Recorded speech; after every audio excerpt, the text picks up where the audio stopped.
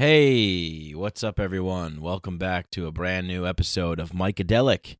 I'm your host, Mike Brancatelli. Thanks for joining me. Hope you guys are doing well out there. Hope all you Micadelians are doing well out there in internet podcast land.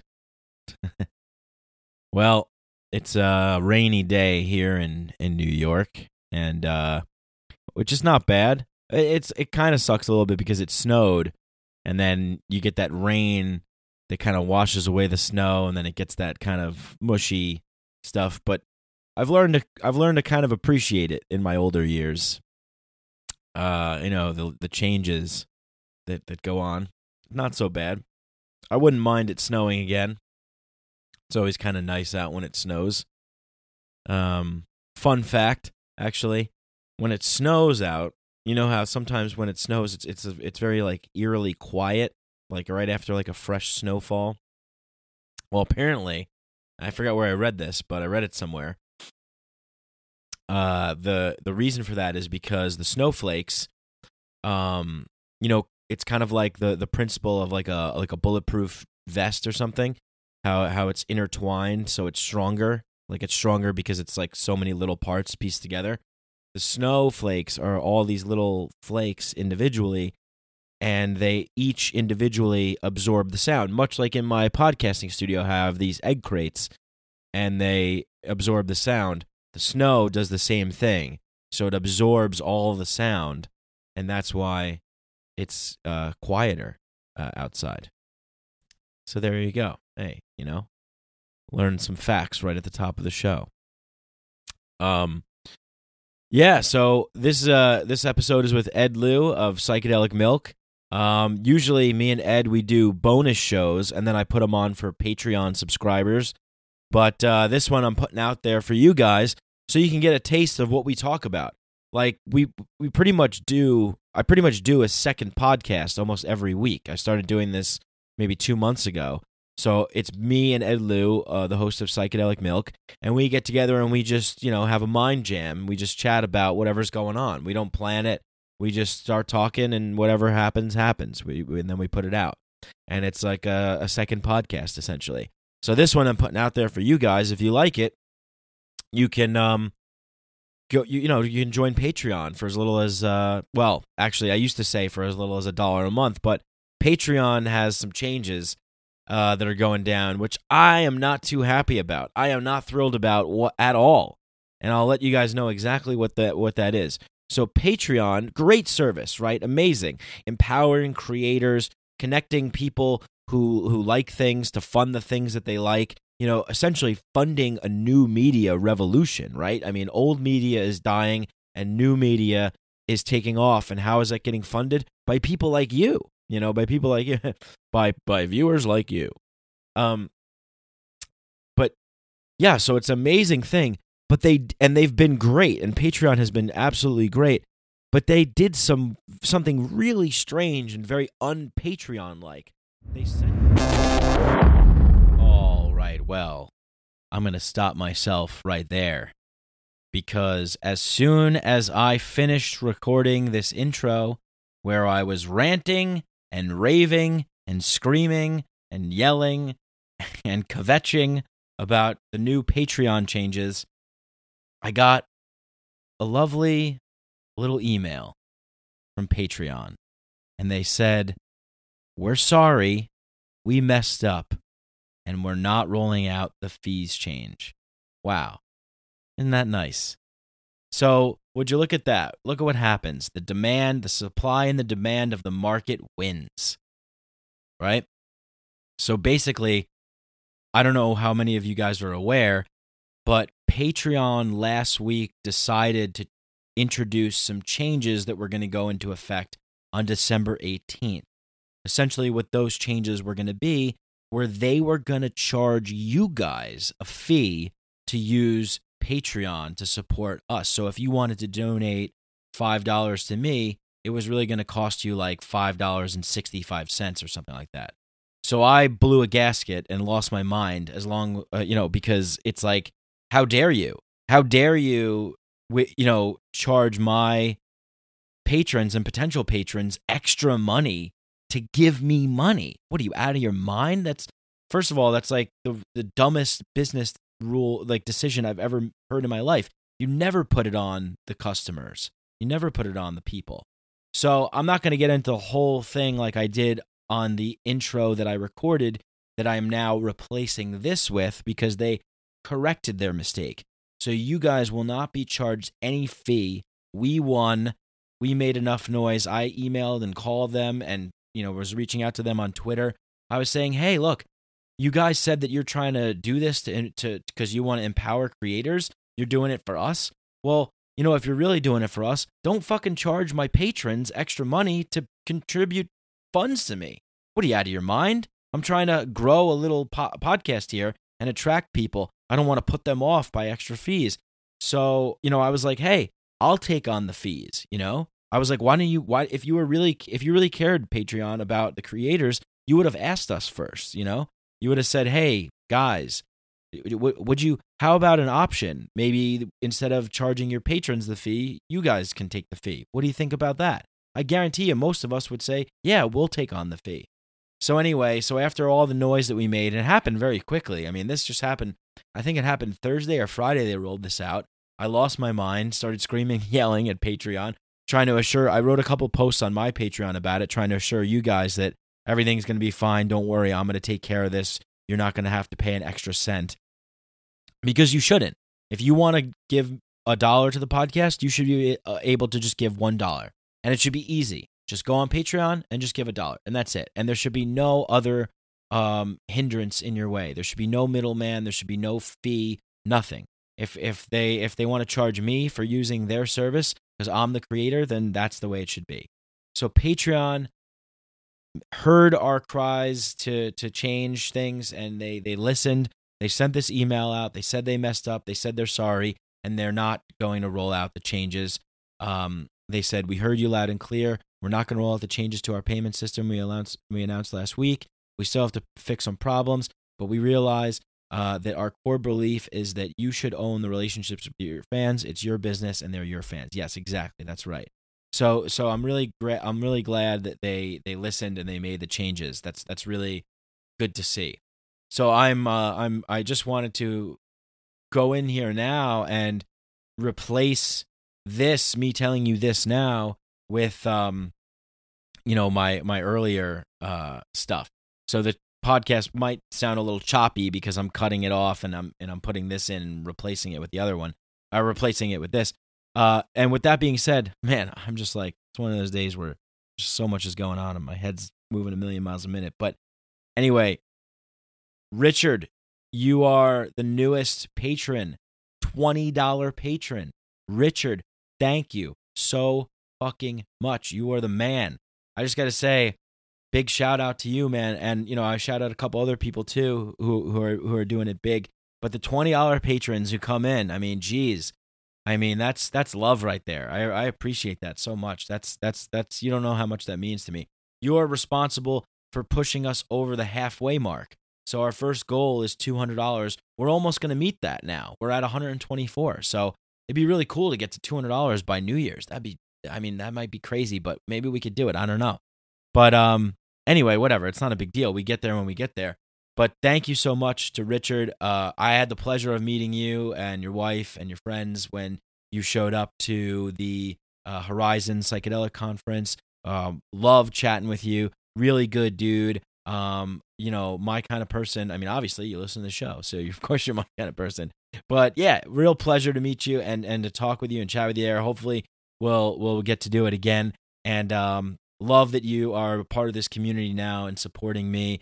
And I'm going to do whatever I can to, provide the best content for you and support you as much as possible. Check out your rewards coming soon. We're figuring all this stuff out. Thank you guys so much. So I might repeat myself a little bit because I kind of forgot what I said. I think I shouted out a couple other people, but I apologize for that. I just wanted to correct the mistake of the Patreon thing. So now that's all corrected. Back to your regularly scheduled program. Here is the Micadelic intro. We're going live to Mike Brancatelli on the street. Mike Brancatelli, are you there? Yeah, hi, Todd. Outside here in downtown New York, where it is raining fungi from the sky. I believe this is psilocybin fungi, so if you just open your mouth and consume some of that, you might see things a different way. You might have more compassion and love for your fellow man, more empathy, and some people even say you can see things from a perspective that is caring and compassionate. Back to you in the studio. Well, thanks, Mike. Thanks a lot. Back in the studio with Todd and Margaret here. Yeah, let's check the memeology report. Memeology, we're going to Ed Liu of Psychedelic Milk. What's the latest memes today, Ed? Hey, maybe that might be a new segment on the show. But we're having fun here. Love all you guys. Okay, back to the intro. Sorry for the bumpy road, but this is a good one. So you guys are going to like this one. Thank you so much. Speaking of that, exciting news in the world of Mike Brancatelli. Well, I wish I owned Bitcoin. As you guys know, the Bitcoin has totally blown up, and I'll tell you, I was so close to owning Bitcoin. I could be a thousandaire right now. I could have had hundreds of thousands of dollars. I know I don't, and I hate the I coulda, shoulda, woulda thing. But here's what happened. In 2013, I was trying to buy DMT on the Silk Road, and I signed up for, I got the Tor browser, I got the Silk Road going, I signed up for a Coinbase account. I was all ready to go, and this was, I think, in either October or November of 2013, right? I was all ready to go. I'm going to go on the Silk Road, and I'm going to purchase some DMT because, fuck, man, I've been hearing about this shit, and I want to do it. I don't know where to get it, so I'm going to buy it myself. And this beautiful, amazing thing called free voluntary exchange between independent human beings. Oh, my God. Can you imagine what a wonderful concept, right? I mean, essentially, what are the state calls it? The black market. Oh, scary, the black market. No. The Silk Road was one of the most beautiful, amazing things all around. It was like Yelp. It was like eBay and Yelp for drugs, essentially. I mean, you could get anything you want. And people had ratings and reviews, so you could know, oh, okay, get from this person, get from that person. This person has better quality stuff. This person has a different kind of stuff. How does this stuff make you feel? Blah, blah, blah, et cetera, et cetera. So I'm about to buy my Bitcoins. But I think the Bitcoin cost at that time was something like $300. It was either between $300 to $600. And I was like, all right, well, I don't understand. Like, do I buy one Bitcoin? Do I buy a fraction of a Bitcoin? So I was like doing my reading and research on this stuff before actually purchasing. So I spent like a couple days to read and research on this stuff. And then I was like, okay, I think I know what I need to know. I'm going to go and buy the Bitcoin now. And then I went and I logged onto the Silk Road on Tor. FBI. Seized. Seized by the FBI. Shut down. Wow. Okay. What's going on here? Okay. Silk Road has been shut down and seized by the FBI.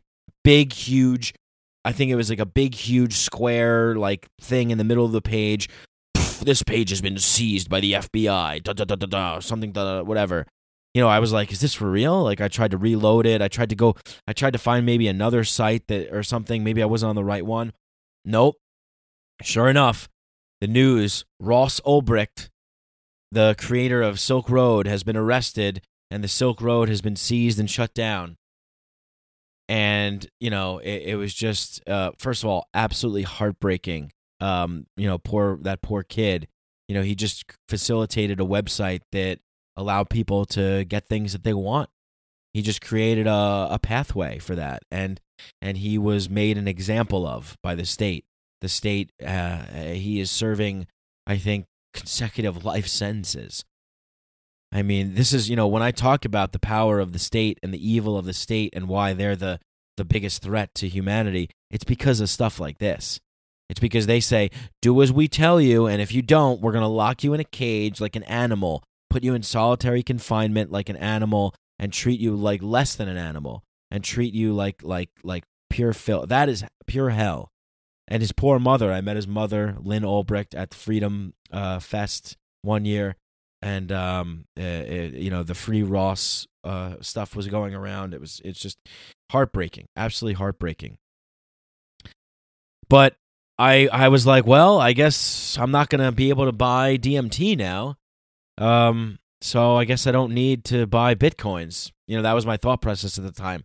I had no idea that it was like something that I should invest in or whatever. I basically just thought, oh, okay, in order to buy drugs online, you need to buy Bitcoins because Bitcoins aren't able to be, they're not traceable, trackable.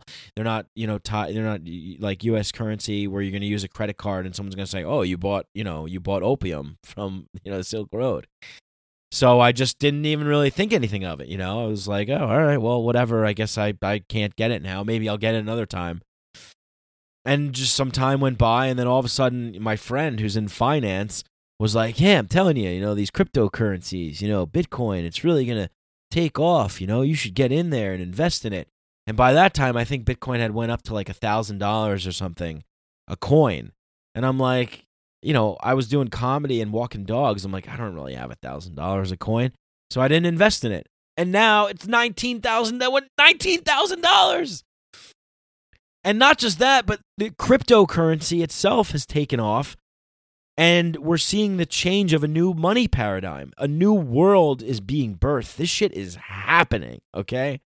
This shit is fucking happening.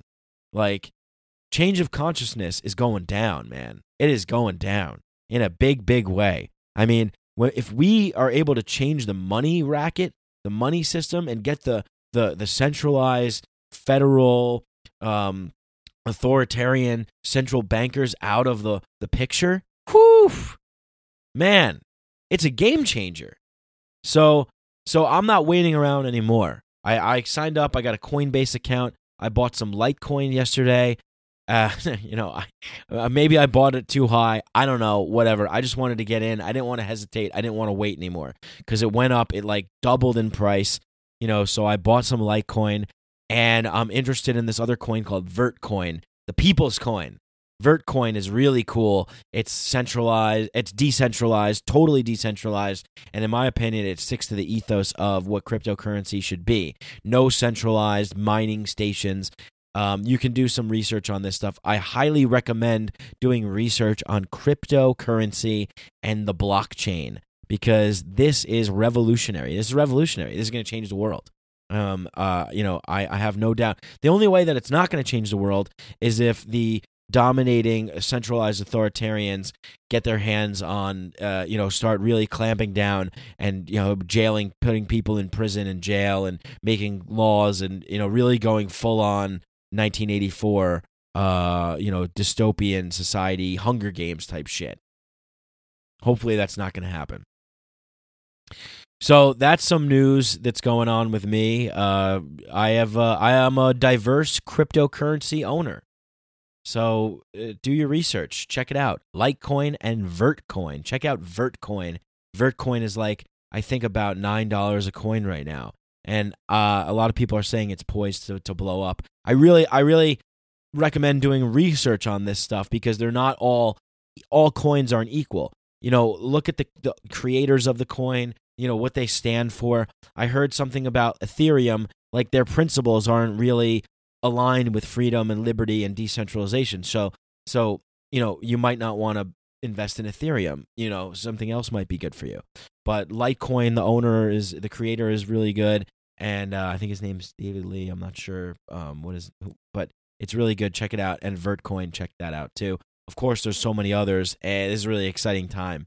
So check that stuff out. Anyway, we're gonna get to this episode with me and Ed Lieu, but before we do, big announcement: Mike Brancatelli of the Micadelic Podcast. I will be going to Peru for 3 months to work at the Temple of the Way of Light, and I'm doing a residency program there, where essentially I will be working there, and I will be helping out with the needs of the people at the temple who are coming there, like I was a guest there. And I'll also be participating in ayahuasca ceremonies myself. So it's like a work-study kind of thing. And I'm really excited for it. I mean, this is something that I've been thinking about for a long time, ever since I came back from my ayahuasca adventure. it's interesting. It's really interesting. It's interesting how my life has taken such a very interesting and strange path. It's really, really strange. And I'm going to do some episodes about this stuff. I'm going to talk about this because it's really weird. Because I'm not, you guys listen to this podcast and you hear how I am now, but I am not anywhere close to the same person I was 15 years ago. Even 10 years ago. I keep changing. And for the better, I hope. It's strange, though. It's really strange because I used to live in a certain kind of world, and now I live in a totally different world. And now I'm going to Peru and living in the Amazon rainforest for 3 months. And that's a totally different world, living in the Amazon rainforest with indigenous Shipibo shamans, drinking ayahuasca and trying to help other people on their path awaken and realize their potential and heal themselves. I mean, this is what it's all about for me, This is why I love doing it. And I think to a certain degree I find myself almost in a period of atonement for my past violations or my past bad behaviors. And I'll talk about this in an episode. I'll go into more detail about this stuff. But I just wanted to announce that. So what that means is, for the show, the episodes won't be coming out once a week while I'm away. I'm going to have episodes, but I'm going to have pre-recorded episodes that I'm going to release. And I'm leaving January 22nd. That is when I'm leaving. So I'm going to be sticking around for another month or so. And then I take off January 22nd, and I'll be there till the end of April. Long time, I know. But I want to make sure that you guys are getting episodes out. So what I'm going to do is I'm going to pre-record some episodes. I'm going to try and get some episodes recorded, and then I'm going to set them to release, while I'm away. But I don't know if I'm going to be able to have like 12, I think it's going to be, like 12 weeks? If I get 12 episodes pre-recorded, then I'll have 12 released. If I don't, then I'll just have maybe I'll do one episode every 2 weeks or something. I'll set it up for. I don't know if I'm going to be able to release a podcast I don't know if I'm going to be able to record and release a podcast while I'm there. I'm not really sure if I'm going to be able to do that. I'm going to bring my equipment and I'm going to try and do it, but we'll see. I don't know with the Wi-Fi, the upload speeds, whatever it is. So I'm going to try and I'm going to attempt to do that. So maybe I will do something like, if I'm able to do that, then each month that I'm there, so we go back to the town, I'll be in the Amazon, and then you go back to the town. The town is like 3 hours away by boat, and then you get to just hang out and chill in the town, and then you go back for this, second month, and then you go back. So each month you get to go to town or whatever. So maybe each month that I go to town, I will record a podcast and give you guys an update on what's going on, and all that kind of stuff. So maybe you'll have a combination. What you'll have is a combination of pre-recorded episodes that I'm going to release, and then you'll have episodes when I'm there, giving you an update of what's going on. All right, well, so that's the big announcement. I'm excited. I'm nervous. I've been deliberating this and thinking about this for a whole year. I've been thinking, what should I do? What's the right move for me? What decision should I make, in my life? Who am I? And is this a delusion? Is this like, is this some kind of hope or dream or something that's maybe out of reach? Should I, come back to reality? Should I be grounded? Should I do something else?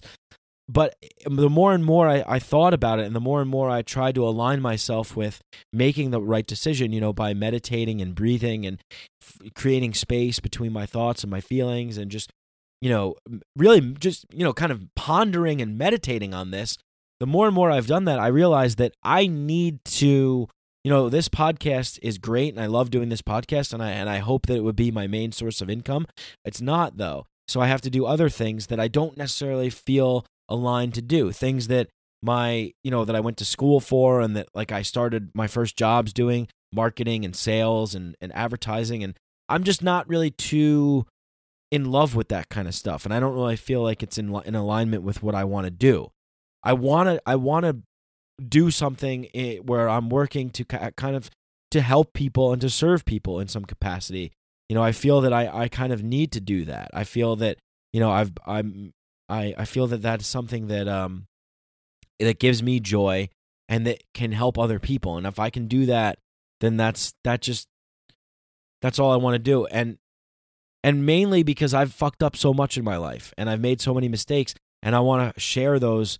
I want to share the learning experience with other people so that they don't have to go down the path that I went down. And so, I'm hoping to go to Peru, and I'm hoping to study and learn and heal and help other people and work with ayahuasca and, live in this pristine, gorgeous jungle environment and, try and connect with other people down there and see what opportunities present themselves, and see what kind of situations arise and who knows what I might be able to get into. But that's what I'm hoping to do. And it's really kind of leaving behind this notion that I'll ever, this idea that I'm going to ever plug back into the kind of, New York City corporate 9-to-5 sort of world. I've been slowly leaving that world for a long time, and I really don't want to be a part of that world anymore. It just doesn't speak to me anymore. It never really spoke to me. I mean, the only reason why I did it was to have money, because I abandoned my kind of creative impulses when I was younger. And look, I want to talk about this stuff in a full episode. I'm going to give you guys some full episodes of some personal story details of my life and my decision to go to Peru again and to do this 3-month residency. I'm gonna go into full detail about all this stuff. And so I just want to give a shout out before I go. Mason, thank you, Mason. Mason, $20 patron. What? Like, that blows my mind. Like, I love you, dude. You're the man. Thank you so much. It's because of people like you that I continue to do what I do. And you messaged me. And, for the $20 patrons out there, Bart, Mason, I might be leaving somebody else out. But you guys, you get we can do a Skype session, individual or group, private Skype session. We can talk about anything and unfiltered, whatever you want to talk about, so that comes with the package. Also, T-shirts. I'm trying to figure out a good company to order T-shirts from. So far, I haven't really figured out the right one, but I want to get you guys T-shirts. I owe you guys T-shirts, and I'm going to get you guys T-shirts. And then there's other people who are Patreon subscribers.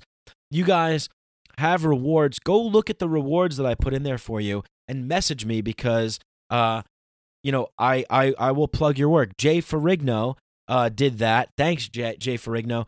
He messaged me. He knows that he gets his reward. I plug your work.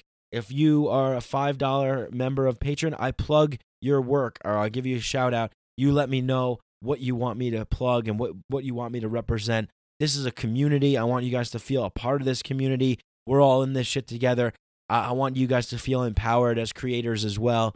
And so thank you. Jay Ferrigno is making some good tunes, so go check him out. I put the links to his music in the last episode show notes in Dr. Richard Lewis Miller. But you can find him on Spotify and on SoundCloud and everything. So Mason, and I might be an idiot, and I think I am, but Rhiannon, I think that's how you say your name. Please correct me if I'm wrong. We spoke, we chatted on Facebook, and I'm sorry. I every time I talk to people now, I have to apologize because I learned this from Lewis Howes, who's another podcaster who's a very inspirational dude, and I commented on something. I said to him, dude, you're killing it. I love your new book, blah, blah, blah. And he was like, hey, man, that's great. Would you mind leaving me an iTunes rating and review? So I learned that from him.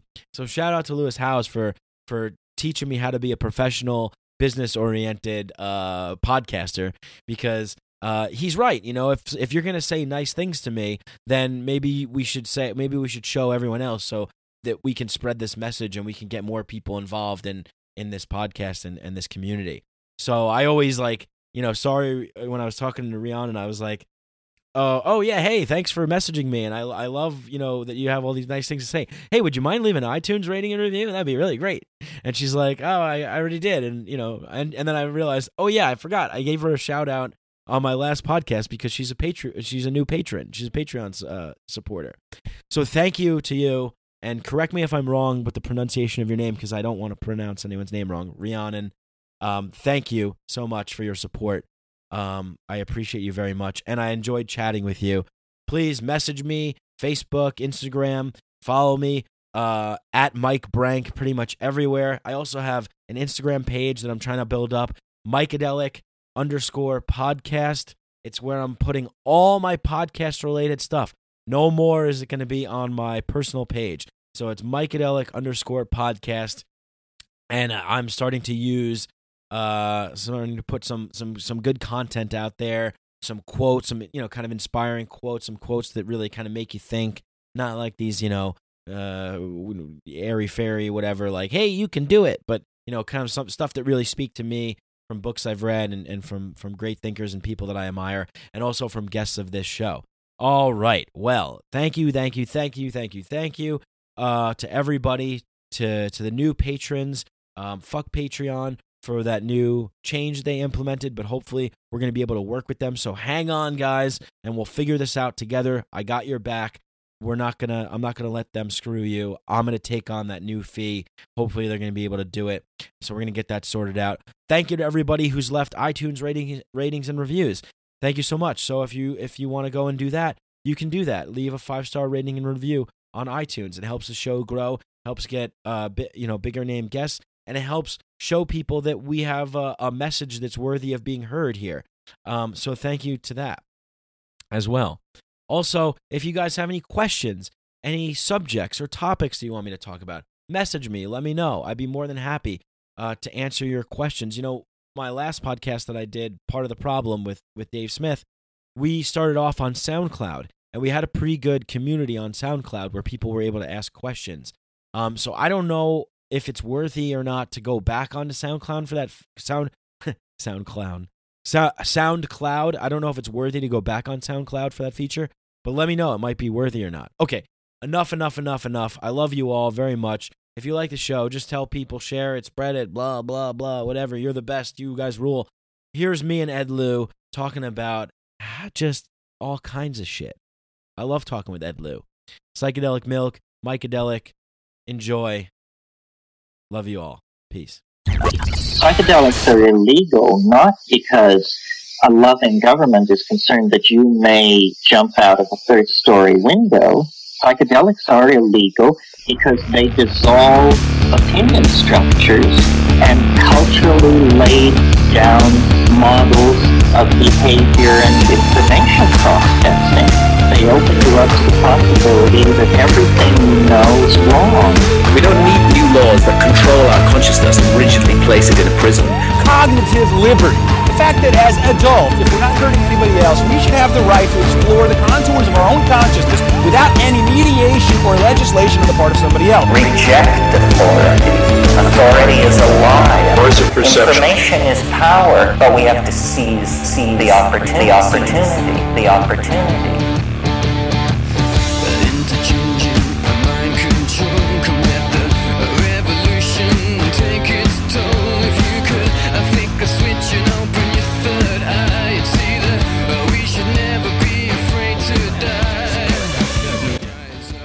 All right, great. So now that we're here, we're in business. What do you want to talk about? Sex, drugs, rock and roll? What are the kids talking about these days? The kids are talking about net neutrality, Mike Brancatelli. That's what the kids are talking about. Oh, yeah. Maybe that has something to do with it. Maybe Comcast is throttling, getting in there, and they're getting their beaks all wet, and they're throttling. They're like, yeah, throttle that internet. So why are the kids all upset about net neutrality? I thought it was actually a good thing that they're going to repeal it, because net neutrality in and of itself is a bad thing. So if they're going to repeal it, doesn't mean that it's going to be good? Yeah, I did a whole 2-hour podcast on this because nobody seems to know. Everyone's confused. Literally, no one knows. Every day there's different kinds of opinions and articles and facts that someone dug up from God knows where. And it's just like no one really knows exactly what's going on. Net neutrality is government newspeak, as far as I'm concerned. I mean, whenever we hear like an issue that's being brought to the table, whenever you see that like the majority of people are on board with one side, you know that there's something up. There's something up with this. There's something strange. It's very rare. It's like too good to be true, you know? And just the sound of it, net neutrality. It's like, well, how could you be against net neutrality? Do you not want neutral internet? That means you're evil. But there's so many layers to this issue. And I've actually been, I know, you know, not to toot my own horn, but I know a lot about this because I've been researching it since 2014. People don't realize this. Net neutrality was a bill that was passed in 2015 by FCC Chairman Tom Wheeler at the time. And, you know, net neutrality laws didn't exist before that. So we were fine before net neutrality. So this whole thing about net neutrality, about internet freedom and all this stuff, it's really just a Trojan horse to get more like a power grab for the content providers, because the internet service providers, Comcast, Verizon, AT&T, they're already in bed with the government. They already have a crony, scratch my back, I'll scratch yours relationship with the government, which is bad. We don't want that, right? So yeah. I don't want internet service providers to have that relationship. That's what we should really be fighting about. But instead, the content providers are twisting and using net neutrality and hijacking the terms of freedom in order to rally people to fight for their cause, all in an effort so they can get in bed with government, so that they can get better deals, so that they can create monopolies like the ISPs, and also so that they don't have to pay ISPs for using more bandwidth. ISPs are internet service providers. So, for example, Netflix uses a ton of bandwidth. So, you know, Verizon Fios or Comcast or someone, you know, they're like, hey, Netflix, you guys are using a lot of bandwidth. Maybe you should pay us more money. And Netflix is like, oh, no.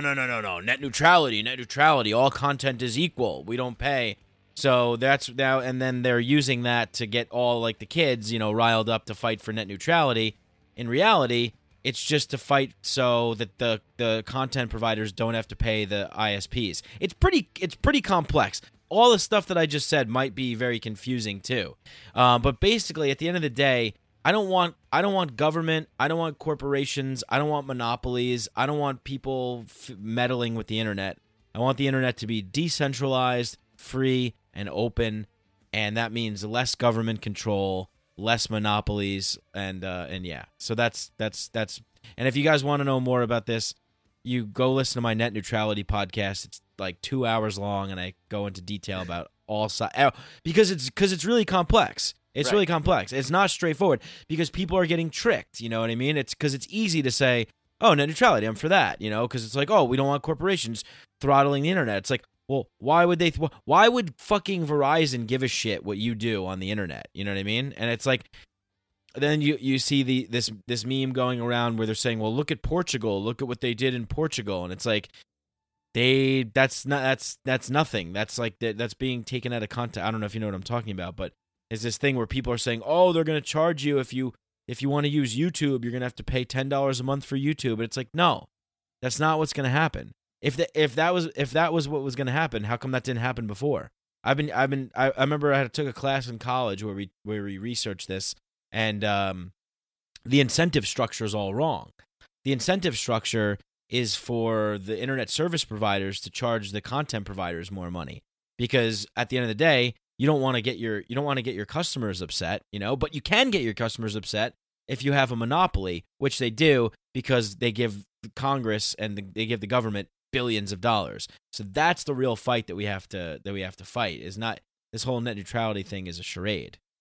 So it's kind of like putting the market back into its place is putting free market back into the internet providers. And I don't see anything wrong with that, because the last thing I want is government regulation for the internet. So the kids nowadays on Reddit, on Instagram, they're all saying we gotta stop this repealing of the internet neutrality. We gotta stop the FCC, and they're all being hoodwinked. But how can that be? How can so much people be delusional, especially this generation, when we're supposed to be the woke ones, right? Like, People are our dumb. friends, right? People are stupid. They're just, it's just, that's the simple answer. Nobody thinks, nobody researches, nobody goes the extra mile to do any effort. And the other thing is, people, you take the word, you're cheer. Are you telling me that there's people out there that are cheering for the FCC? The FCC has ruined radio. That's why we're doing podcasts, because the FCC ruins radio. You can't say the things that we say on our podcasts on the radio. Why? Because of the FCC. The FCC has ruined television. Television sucks. I haven't had cable television in like 6 years. Terrible. Sucks. It's because the FCC. The FCC just ruins shit. But you know what? They framed it in a way where they have to stop the FCC from repealing, which means that they want to keep the FCC in play, right? I mean, that's ultimately what stopping the FCC from repealing something in the FCC means. It means that you want to keep the FCC in power when it comes to that aspect. But people look at it and they view it as, stop the FCC. The FCC, net neutrality. It sounds horrible. It sounds like the end of the world for the internet. And freedom. And people read that shit and they buy into the madness, man, the hysteria. And they're like, no, it's the end of the world. We gotta stop it. It's like, what the fuck are you talking about? You're fucking... like, these are my friends, man. Like, these are the people I follow on Instagram. And I don't even want to fight with them, because while I'm sitting here talking to intelligent people every fucking day on a podcast, and I'm trying to educate people out there through different ways of how to awaken yourself, how to empower yourself, how to really look into things, as Eddie Bravo would put it. Mm-hmm. And at the same time, I see people still falling for these traps, man. It's like, fuck, am I not doing a good enough job? Are people really that stupid? Or what's happening? Like, I'm so disappointed, because I thought we were better than this. Like, marijuana is fucking legal now. Gay marriage is legal now. There's so much good things happening, right? But at the same time, you still have people being manipulated right in front of their eyes, man. Like, if this shit happened in the 1960s or 100 years ago, I would not be surprised, right? Because the flow of information isn't as good, and people were kind of stupider back then, I guess. And we didn't have enough information to arm ourselves, to defend ourselves from manipulation. We have books now like 1984 that talks about all this kind of stuff, so we're educated to defend ourselves from these tactics. But no, these things are still happening today. People are as stupid today as ever before, maybe even more stupid, and we're still buying into these traps that people want you to step on. And these are my friends, these are my people, and I hang out with these people. So it's like, I'm so disappointed. I'm thinking, am I the stupid one? Am I the crazy one? Because am I the one that's not looking into this issue enough or understand it enough? Like, but I think I understand it pretty good. You know, I have a pretty good meter on this issue. Well, yeah, I mean, look, it's at the end of the day, right? Who do you fear more? Do you fear corporations who we all enter voluntary relationships with, right? Like, I have a voluntary relationship with AT&T and with Optimum or whatever, Comcast or whatever. I chose that as my provider. Like, I can go to another one if I want. I don't have a voluntary relationship with the federal government of the United States of America. They're like, we own your ass, bitch. Like, we can, if we don't want you to see something or whatever, we can censor you. They could just send police to my house and just arrest me and just, I don't know, make some throw cocaine on the floor and be like, he was a drug dealer. You know what I mean? They have the power to do that shit, and they've been proven to do that stuff time and time again. So that's really the question that you have to ask, and that's the question that most people don't really ask, because we've been indoctrinated into believing that our government are here to serve and to protect us. And which maybe there are people in the government that want to do that, but the way that the functioning works is they don't wind up serving and protecting us. They wind up serving and protecting the corporations, because the corporations have more money than we have. So it's all about money and it's all about power. So really what people need to be waking up to is that there is a connection between big money and big power. And that's really where the problem lies. You know what I mean?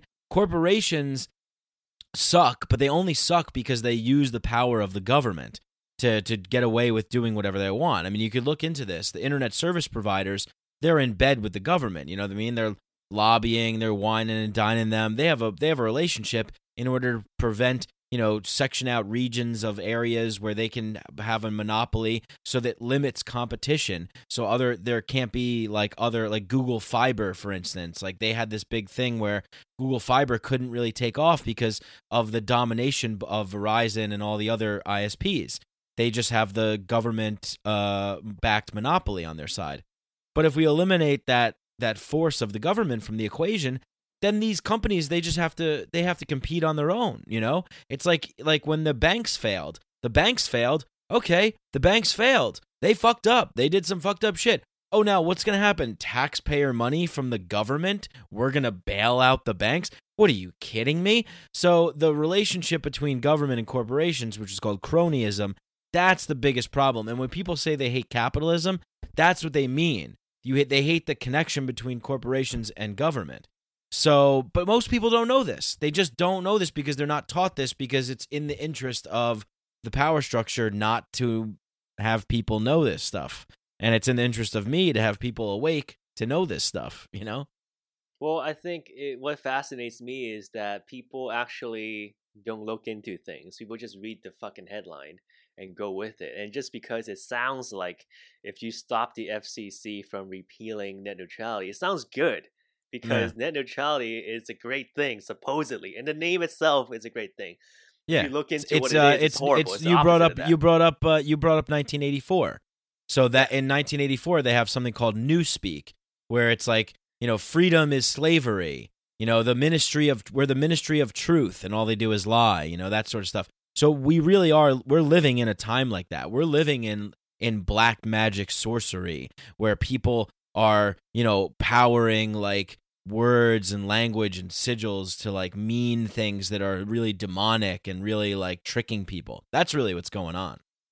Yeah, I mean, I want to learn those magic tricks though. You know what I mean? Because those are a high level magic, and I would love a piece of that pie, man. I would love for Psychedelic Milk or Mycadelic Podcast to have a fraction of that power, because imagine the things that we could do with that power to seduce other people, to have money, to have all those nice toys and I just want to have like jet skis, mansions and shit, and like a bunch of slave women. Big I want all the women I follow on Instagram to just be that, like they're just at my mansion all the time. Playboy Mansion. Yeah, I want to be the next Mycadelic, the next Hugh Hefner. That's why I'm in this game. Motherfucker. But you know what, man? I heard a Joseph Campbell clip yesterday, and he was talking about, if you examine the tallest buildings of the times. So before it was cathedrals, and then it was government buildings, but now there are offices and corporations. Right. So those are kind of what we value most in our society today. Oh, yeah. And what do you feel like it's going to be in the future? I mean, at this time and age, we value those things most: money, material objects, and through acquiring those things, we have to go through corporations and offices and those things. But in the future, let's say in the next 200 years or 500 years, what do you think will be the thing that we value most in our future, if you could guess? Oh man, I don't And it's just know. a thought experiment. Yeah, I know. I don't know. I want to, like, the hopeful side of me says that, like, well, it'll be like families and friends and relationships and, the more of a relationship with the non-material world and the transcendental. But the cynical side of me that just looks at humanity when they're stampeding over each other on Black Friday and stuff and cheering for the FCC and all this shit is just like, we're dumb, and like we're just gonna, we elected Trump, and like, that, yeah. But what I'm saying is that it's like he's a reality TV star guy, so the reality TV star guy is who we worship. Like that's like the politics in our country is a reflection of what our culture values. So the cynical side of me says that, like, shit, man, like, we're going to live in like a court, and like everything is going to, like, idiocracy, But isn't that a like, good thing though? Like, I mean, No. at least you have the freedom to elect the reality TV star. Whereas in other countries, we don't. We have, Putin's running again for president. Oh, guess who's going to win? I don't know. Yeah, You know what I yeah. mean? Like, at least you have the choice to fuck up if you want to, I mean, I yeah, like like that, you might not yeah. want Trump in office. I mean, that's your opinion. But at least you have the power to do something about it. And Trump winning the presidency gave me a lot of hope, man. I mean, when he became president on November 7th last year, Yeah. I believe everything is possible. I'm like, oh my god, like there is hope in the world because everything is possible. Yeah, I mean, I didn't really get a sense of hope. I just got a sense of like, well, looks like people are ready to roll the fucking dice, because it was either, what Hillary like, I mean, come on, like between Trump and Hillary, and even if you threw Sanders in there, it's just like these are all a bunch of there's the same person. Like, I wrote an article before the election saying no matter if Hillary Clinton or Donald Trump gets elected, we're still going to have the same policies. We're still going to have the same foreign policy. We're going to still have the same federal banking system. Things are all, for the most part, still going to be the same. So, I mean, it's just, it's really, I don't know. I guess, like, there's a cynical side of me that just doesn't have a lot of hope for Americans and American culture, because we value, Instagram models, and we value, like reality TV show people. I value Instagram models, man. How dare you? Yeah, I mean, I gotta go through my Instagram and like unfollow. I really just, I follow way too many Instagram models. It's ridiculous. What, man? The other day, it's ridiculous. I can't do it. And I'm sorry to go off on a No, different please subject here, go off. The other day I posted a vegan meme, and oh, I so wanted to many talk to you people about this. triggered, man. Yes, I wanted to talk to you about this. Continue. Yeah, explain the whole thing, please. Man, it's Start awesome, from the man. beginning. Go. So basically, let me pull up my Instagram real quick. Yeah. And basically, I posted a meme. The first meme said, researchers have found that plants know they're being eaten. Mhm. And it's a tweet from Let's Experiment. And underneath that, Joe Rogan post, vegans gotta eat air now. And I'm not sure if Joe Rogan really said that or somebody, photoshopped it in. Either way, it's something that Joe Rogan would say. And it's funny as hell. It's like, okay, well, plants know they're being eaten. I can believe that, because if you ever had ayahuasca or psychedelics, you know how sentient plant life are. Oh yeah. And they have intelligence, they are thinking. As a matter of fact, plants rule this planet. Yes. Underwater, above water, we are ruled by plants. And this planet is literally the plant's planet. I mean, it's called a planet, for God's sakes. So for any humans to think that plants are stupid, they're not alive, and vegans think that it's okay to eat plants because, well, they don't have eyes or ears, and little Johnny the pig over there is really, a sentient, intelligent animal, so we shouldn't eat them. I mean, that's a reality that you can live off of. I understand that. I totally get what you're trying to do, because yeah, like, you don't want to eat little Johnny the Pig because Johnny the Pig is so cute and adorable and intelligent in every single way. And, you don't want to cause suffering to those animals. So you choose the lesser route of suffering, which are plants.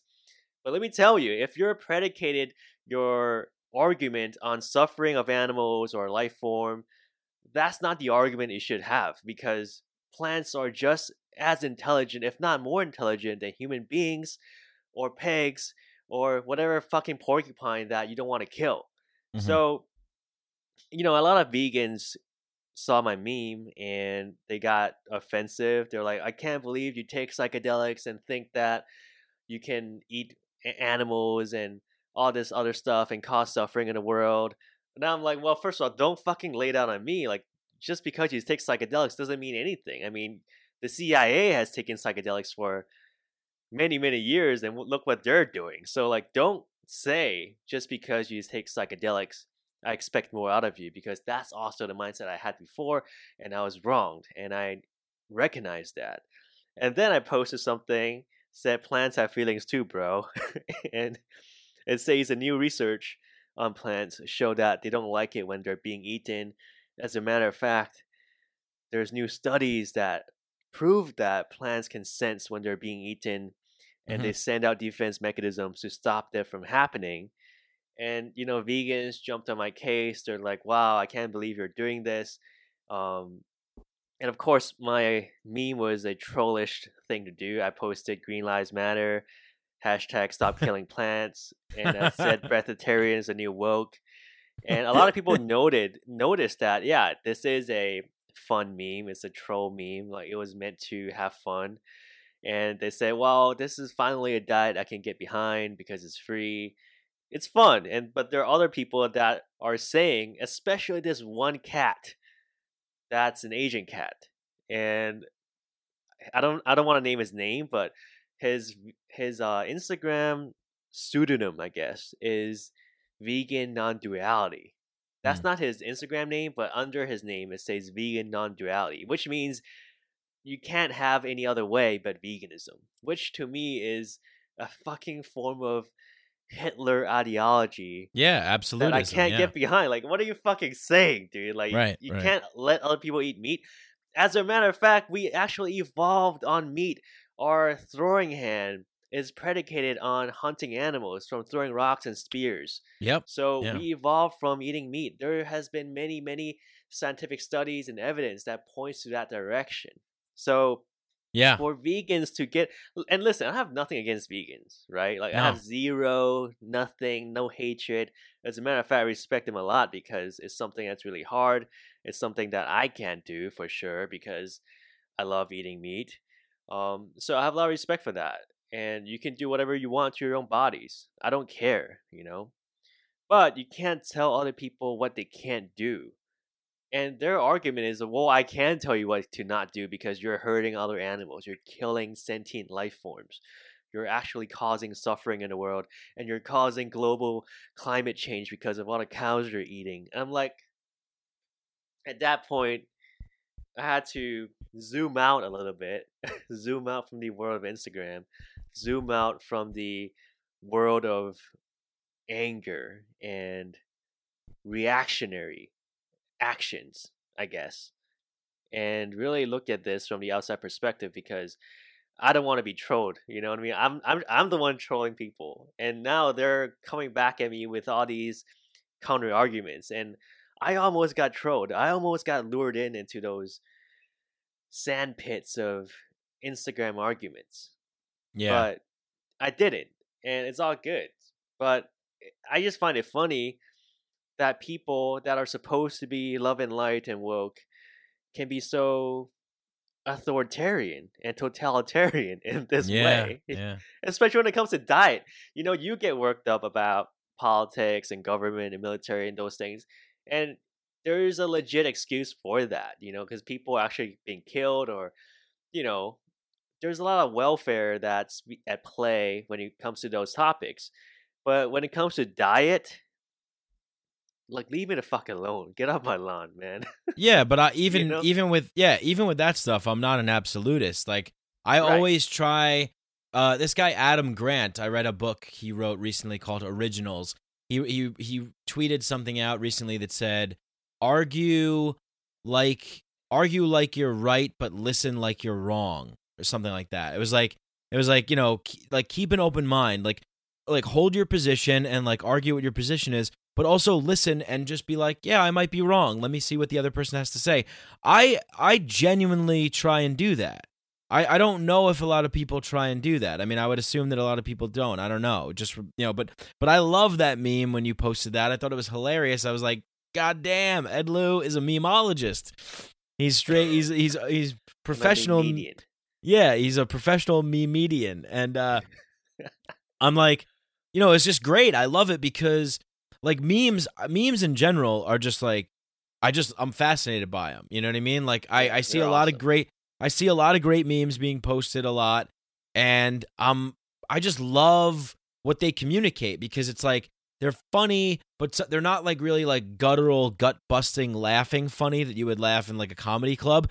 But it's funny like, oh yeah, me too. Like, oh yeah, they captured that feeling and they nailed it, whatever they were going for. And it's like, you know, it's like I don't know, it's the thing of our time. I was trying to think of a word, I couldn't think of a word. Like it's the communication device of our time, I think, is memeing. And humor is so needed right now. I mean humor is always needed. A sense of levity is always needed, you know? I mean, we can't take ourselves so seriously. I mean, we really can't. It's just and so people who get angry about these kinds of things, they really need to inject some more humor into their lives, you know, because humor transcends everything. Humor is transcendent. Like if you can learn to laugh about your beliefs, if you can learn to laugh about yourself and your life, I mean, a lot of the times I think that we're living in like a cosmic joke. You know, it's just like, it's hilarious. Everything about life is absurd. You know, I mean, this is my view, but I think more, you know, if you can learn to laugh at yourself, your beliefs, and not cling on to these things with so much absolutism, but to give, you know, let some space in, you know, as Thich Nhat Hanh would say, you know, we have to have space. We need space in order to have, you know, peace. And so, yeah, I was surprised. I saw a guy who I was going to have him on my podcast. I decided not to have him on my podcast and unfollow him because I saw him comment on your post, and I was like, really? Dude, One of the vegan posts? Yeah. Which one is the first one or second one? I forget which one, but you know, fairly big Instagram account, and really? Yeah, like how do I not know this? What? How do I not know a fairly big Instagram account commented on my post? Yeah, I mean, you know, fairly big, like 30,000 followers or something really? like that. Yeah, and I think he said you were going to have him on your show. Yeah, I actually had him on my show over the summer, and I didn't really like the way the podcast turned out. He wasn't really being it wasn't really engaging. So I decided to kind of like put it on hold. Yeah. Yeah, well his Instagram account is called Psychedelics Change Lives. Oh, okay. Yeah. And he's a nice guy. I chatted with him. He's a nice guy and everything. What does he do? I think he's like a shaman, dude. Like he's really? I always see him posting on his, well, I mean, you know, he's like I guess, you know, he self-proclaimed shaman. I'm not sure, but he posts on Instagram all the time about like he's, you know, he'll show you like in his story like his garden and ayahuasca trees and, you know, San Pedro cactuses and stuff. And you know, he sent me a hat, a DMT hat. Cool. Yeah, it was cool of him. He was a nice guy, and like but like, you know, look, this is in my podcast. I need to make sure that the episodes are going to be good, and it's not like a personal knock on him. It was just that I didn't feel like we had a good connection. You know, it wasn't really like that great. Like I listened to it, I was like, maybe I'll put it on hold, whatever. And he messaged me like, yo, what's up with that podcast? When's it going to come out? So I'm like, oh, you know, I might release it as a bonus episode. We'll see. And he's like, yeah, I'd like to do another one sometime. But anyway, when I saw him comment on your post, he said something like, fuck this guy, Joe Rogan. He's a fucking clown. You know, something like that. Like, you know, and he said he's the Alex Jones of psychedelics. Yeah, and then he made a post on his own Instagram account that said, you know, he's Alex Jones of Psychedelics, Joe Rogan. He's like, fuck this guy, Joe Rogan. He goes, Joe Rogan works for the government. He's like trying to tell people to take psychedelics. He doesn't know shit. He's a fucking clown. He gets paid by the government. Like he's telling people to eat meat, but the FDA like said it's not good to eat meat. Like it causes cancer. Like all these fucking people. Yeah. I'm like, wait a second. So you're saying Joe Rogan works for the government, and you're saying that the government's bad, so you don't trust the government. But now you're going to trust the FDA, which is the government. So, you know, I detected a lot of like anger and negativity in his post. Yeah. And it's like, I just can't get down with that like militant veganism shit. You know what I mean? Because it's like, look, like, you know, life, like you said, everything is alive. And I think you have more of an awareness of that definitely when you drink ayahuasca, because you're drinking something that's alive. You're drinking a plant that's alive, that has a consciousness that communicates to you. So everything's alive. All life is suffering to a certain degree. And look, man, you know, life eats life. You know, plants eat other plants, insects eat plants, animals eat insects, animals eat animals, humans eat animals, humans eat insects. Sometimes animals eat humans. You know what I mean? It's just how life is. That's just for whatever reason, that's just the way it is. And you know, I do respect people who choose to go vegan, because I think if you're privileged enough to have the opportunity to be a vegan, vegan privilege for sure. Go to some starving village in Sierra Leone or you know, Namibia or like somewhere like that. You're not gonna see the Thai people going vegan because they don't have enough money to do that. Right? Yeah, they use all of the pig. They use everything. They even use the blood of the pig to make a soup, because it's they're trying not to waste. I go by the kind of the native indigenous type people. You know, it's like, look, let's be respectful. Let's not be unconscious about it. Sure, I hate factory farming. Yes, I hate like big agriculture. I hate that shit, Monsanto, all that kind of stuff. I hate it, you know? But you know what I heard though from that? I heard that nowadays the farms and quote unquote factory farms are actually pretty humane, and there's a lot of spaces where the animals can roam. And the reality is that a lot of those films that are on Netflix, whether they're anti-meat or whatever, they're kind of propaganda for factory farming. Not for factory farming, but for anti-meat establishments. That's what I heard. I'm not sure. You gotta look into it. I always think like, what's the incentive? Like, what do they have to gain from that? You know what I mean? Like, is there like a green bean farm institution that's making money like off of it? Maybe they want to sell their documentary. You know, maybe they want to sell their documentary, and so they're maybe all right. Maybe I don't know. I'm just saying. Well, I eat meat, you know, and I've like flirted with going vegan. My ex-girlfriend was vegetarian, and yeah, my girl now is vegetarian, and we can coexist. You know, I eat all the meat. Right? Yeah. It's great. No. Yeah, exactly. Yeah, but to really like be militant about it, and to like be an authoritarian about it and a tyrant about it. I mean, you know, if you're somebody who considers yourself to be a shaman, or you consider yourself to be enlightened or woke or whatever, then you're not, because you're using hate and anger. You're using hate and anger, and you're conveying that hate and anger. Your hate and anger is never morally justified. Never. We can't stop other people from being, you know, if we perceive someone else to be hateful or angry, we can't use hate and anger to stop that. You know, it just creates more. So, you know, there has to be some kind of understanding, you know, and about like how people eat and stuff like that. And then, you know, at the end of the day, you made a good point, you know, with that meme. It's like, look, like, you know, plants do have consciousness and are alive, so they are suffering as well. So maybe we should care about, you know, not cutting down the rainforest and all that stuff.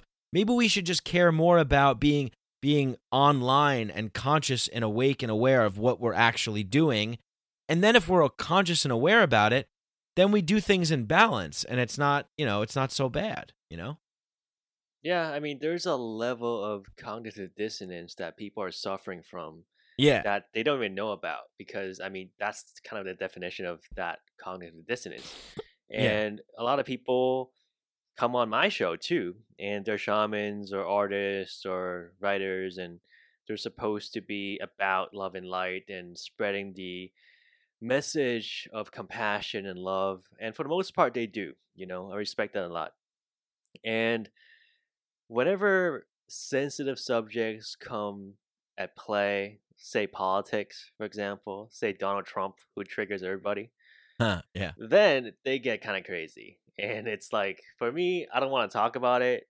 Like, I'd rather talk about your book or, you know what I mean, like your art or things that are not political, because we have enough of that in our lives. You turn on the news or you talk to your friends or family, very political. Like, I want to steer away from that on my podcast. I want to have a break from that. Yeah. I think it's important to talk about, in our day-to-day life, but I don't think for my podcast it is. So I want to stick to psychedelics, the mysteries, the occult origins, and the magical sides of life. The fun stuff. And I don't want to talk about Hillary Clinton or Obama or Trump, or I don't want to talk about those people. They're not relevant. Yeah. So they want to talk about it though, like they really want to bring it up. And I could tell as an interviewer, you could tell what direction the guest is heading to. And I'm like, so what did you have for breakfast again? You know what I mean? Like I'm like trying to reset the conversation, but it gets them so worked up. And I was looking at my friend's Instagram, and my friend is, an ayahuasca person. He or she has taken a lot of psychedelics in the past, and I would consider them more woke than maybe half the population. Who knows, But that person has predicated their entire Instagram existence on the hatred of one person. And that person is Donald Trump. And it's okay to have dislikes for politicians or anybody, but if you post everything about it, and I've seen Instagram accounts where the entire Instagram account is predicated on what Trump did wrong or what campaign promise he didn't fulfill or whatever. It doesn't matter. And there's accounts like this for Obama as well, or in Clinton. It doesn't have to be Trump. But the point is, if you live your life according to one person and what they do, and your hatred towards that, it's a sad life. It's a really, really sad life. And you have zero power in your hands. And your mind is fixated on the hatred of that one person. It's just really, really disheartening to me, because how can you do that? How can you live your life like that? How can you have so much hatred against somebody that you don't even know? You don't know them personally. You don't. I'm sorry to break it to you. Yeah. I'd have to say that it's probably a projection. It is. It's totally a projection. And you know what, man? Like, this is the thing I find out. And the people that are super anti-Trump are really, really similar to Trump. Have you found that to be true? The people that go out of their ways to bash Trump or to, to put his name in the mud are really eerily similar to him. I mean, yes, you can have dislikes against Trump, or you could criticize him for stuff. That's different than the kind of intent, the evil intent that I'm talking about with the people that predicate their entire existence on the hatred of him. Those people are really similar to Trump himself. So it's like this projection and this reflection of who they are. And they see that in the president and they don't like it. And they have to lash out somewhere. And in our day and age, it's Instagram, it's Facebook, it's all those, social media platforms. It's really funny. I see that all the time. I'm like, wow, this is hilarious, because don't you realize that you are doing the exact same thing that Trump is doing? Like, this is hilarious. Yeah, well, that's what happens. I mean, it's like, usually when there's one side that's that way, the other side kind of replicates it. It becomes like it has to become its equal. I always use Dark Knight as an example. You know, because Bruce Wayne, a man, decided to dress up like a bat and go around the city flying around rooftops fighting crime, because he decided to do that, he escalated the situation, and now he created a Joker. He created a guy who is his equal, and that's what happens. That's sort of what happens. And yeah, man, it's sad. Like, I wish that, like, you know, Trump is like the ultimate distraction, like the ultimate, like, people that I like. It's so sad. Like, people that even like I respect. I'm like, come on, man, you're buying into this. Like, you're getting all worked up about this one guy. Come on, I know, but you know what it is. A lot of it, what it is I forget. Someone said this. They're just like, they just don't like the way he looks and the way that he talks. Yeah, I said you know, that.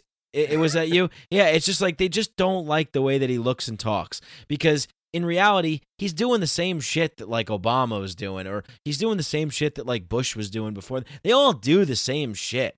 You know, they all pretty much do the same stuff. But people, there's this book People that are I not got. rational, man. People are No, they're are not. You're rational. right. Yes, exactly. You're 100% correct about that, Ed. Like, people are not rational. We're not a rational species. There's only maybe a few of us that are rational, and it's like our job to be like, hey, snap out of it. You know, can you listen to us? We're trying to talk some sense into you here, because most of the time, you know, I'm not rational all the time either, but I feel that I am a lot of the time, because I feel so detached from what most people seem to care about. Like, what most people seem to care about and what most people seem to want to talk about, I could care less about. I just don't give a shit. It's just, you know, I was at a family gathering the other day. People were talking about, you know, I don't know, God knows what, insurance or something. I'm like, I don't. Everybody's gonna snort to that. Yeah, I'm like, I don't care. I don't care. I don't know. They were engaged in a conversation about something. I don't know. You know, but I would like to see a day where people just snap out of like talking about who the president is. Oh, can you believe it? There's one guy. Like, let's hate him. You know, you're totally right. If you let one guy affect your life, there's something wrong with you. Like, there's something really wrong with you if you're allowing one person to affect your life like that. One person who you don't even really know, you know, who's just far away and just, you know, just on another level than you. You know, same thing with, you know, companies or corporations. You know, people are like, we got to stop these evil corporations. The corporations are evil. Like, are they? Or are they just people like us who happen to like get together in like a place to do a certain thing? Like, at the end of the day, presidents, government, corporations, religions, They're all people. It's just people. It's us. It's Yeah. us. It's the problem with the human psyche, with the human mind. It's our problem, you know? So Well, that's why Yeah. it's really disheartening to see shamans, or, you know, quote unquote shamans, Instagram shamans, right? yeah, To yeah. talk shit about corporations or governments or what have you, and also preach the word about love everybody, which, I mean, those are people too. Those are a part of everybody. So what are you trying to say? Like, I don't understand where you stand, because you can't say fuck those people while you say, oh, we are the good ones. Like, you can't do that. You literally are contradicting yourself. So what should we do here? I mean, there are people that look up to those people, to those internet shamans. And it really worries me, because this is how stupid we are, you know, like, not just those people, but we are part of those people as well. And we can fall into those traps as easily as anybody. And just like I said earlier, my friend is posting about the FCC thing, and my other friend is, I guess she is kind of quitting the Sirius XM radio on her car, and they ask why, and they're like, well, Steve Bannon is back on the radio, so I'm gonna quit. And I'm like, what? Can you not, like, can you not do this? Like, can you live your life in Wait, she's peace? gonna quit. She's gonna quit working for Sirius? No, she's gonna quit the service, like, Oh, the service. having the oh. service. And Oh, because they're she said- broadcasting Bannon. And she said to the operator, because you guys have Bannon on the radio back again, so I'm not gonna subscribe. I'm like, Huh. you are such a fool. Like you are, you can't say things like that. Have you And heard of? Oh, sorry. Go ahead. Yeah. you know what I mean? It's just Yeah. like it's if you want to play the bad guy role, of course, go ahead, knock yourself out. I welcome that shit. I think it's fun. But you can't be on one side of the fence, be like, "Oh, love and light, ayahuasca. I gotta come in terms with my inner shadow."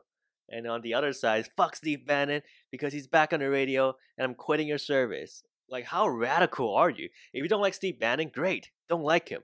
Hate him. Yeah. You don't have to lash out on some poor Sirius XM employee for that. You know what I mean?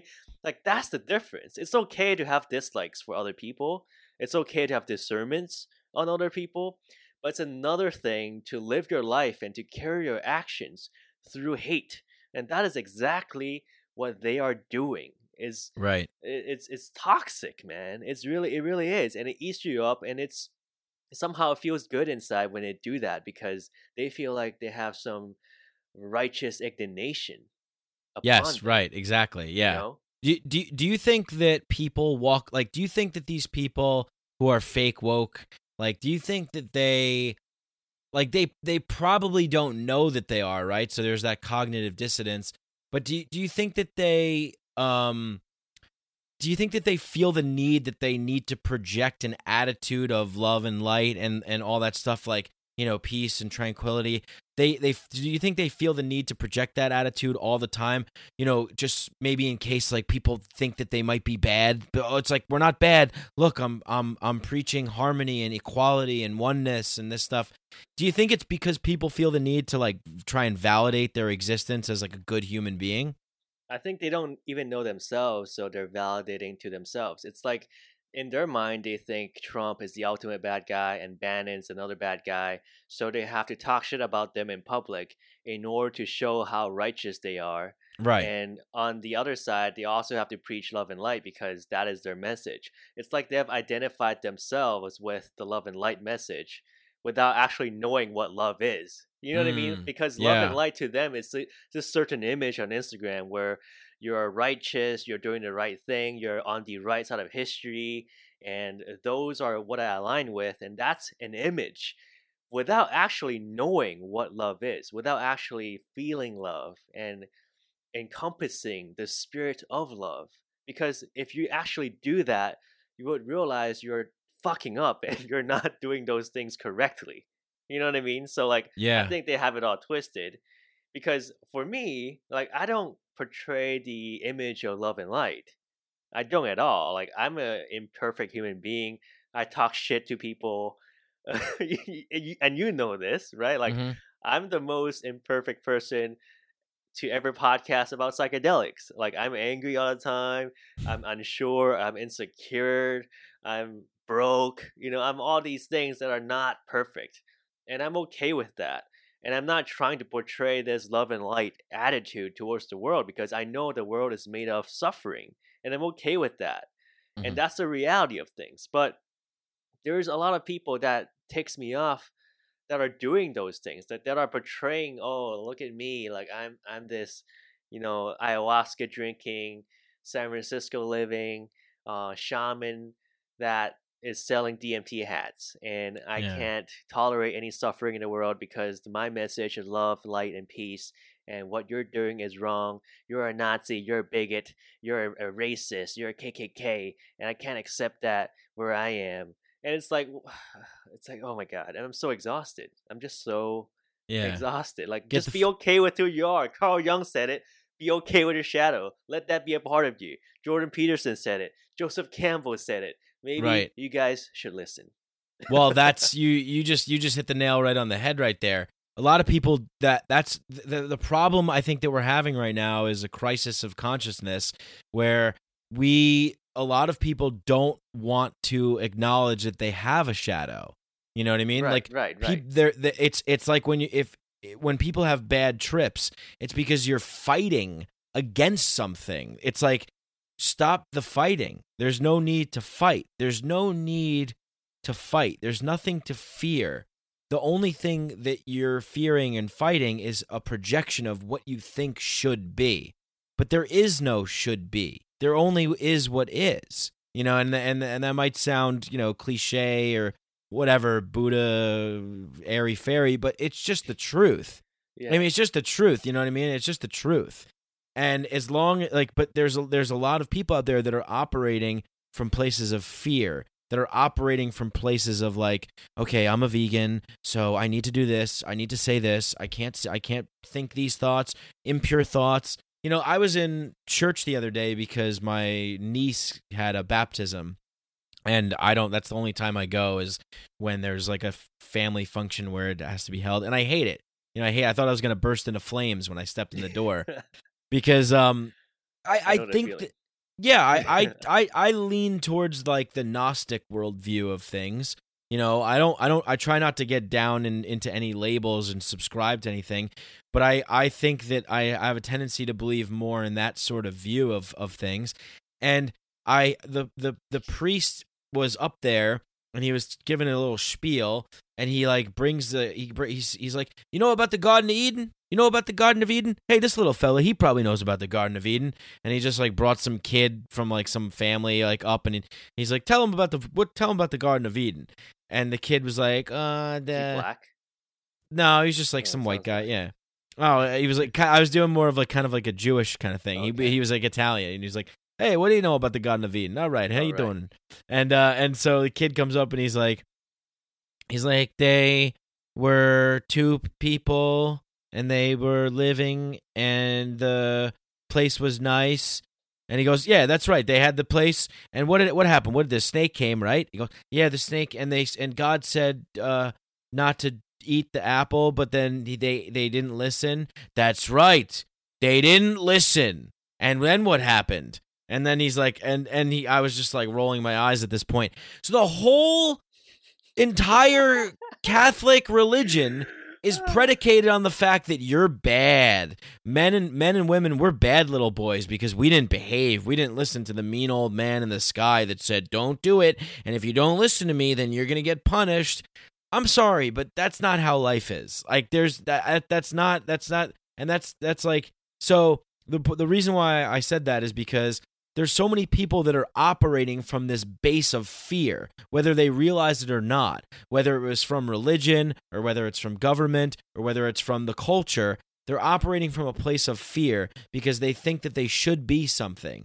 They should be this good. I have to be this good person. In the example of the Catholic one, I have to be this good person because I have to atone for the sins.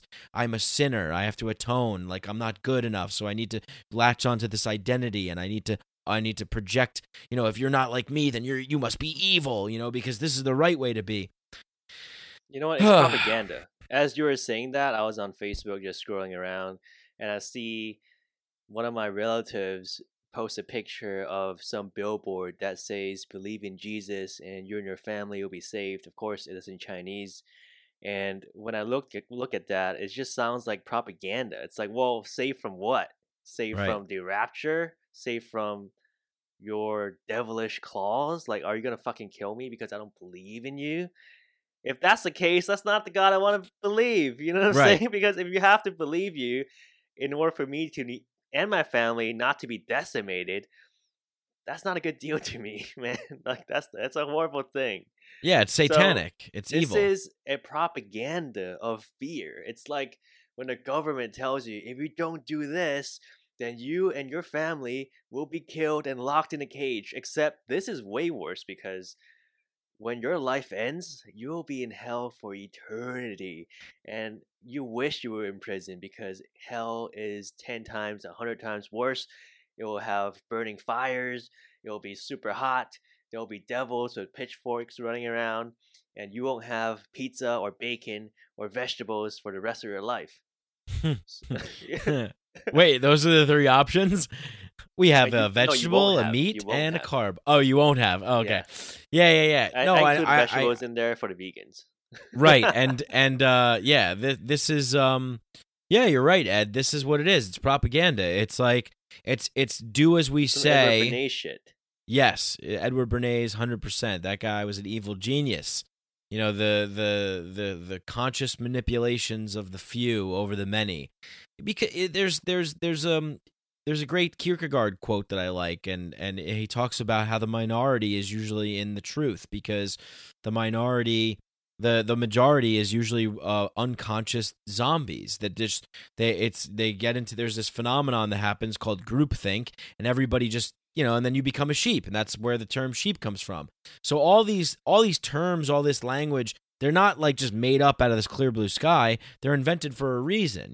There's predator and prey, there's sheep and there's the wolves, there's the 1% and the 99%, and that's sort of the way it is. The thing that we need to do is we need to get we need to get a 1% in there that's actually like responsible, wise leaders.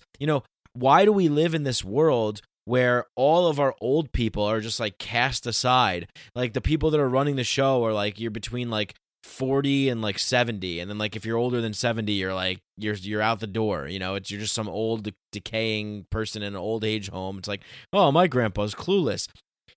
I think the societies that did it right were the indigenous societies, where they had the wise elders, the council of the wise elders. We need to get back to more of that sort of thing to be guided in the right direction. Otherwise, people are running around like a bunch of lunatics, And I went off on like a little bit of a tangent there, but basically, getting back to what you were saying about the propaganda, yeah, that's right. It's like, do as we say or else.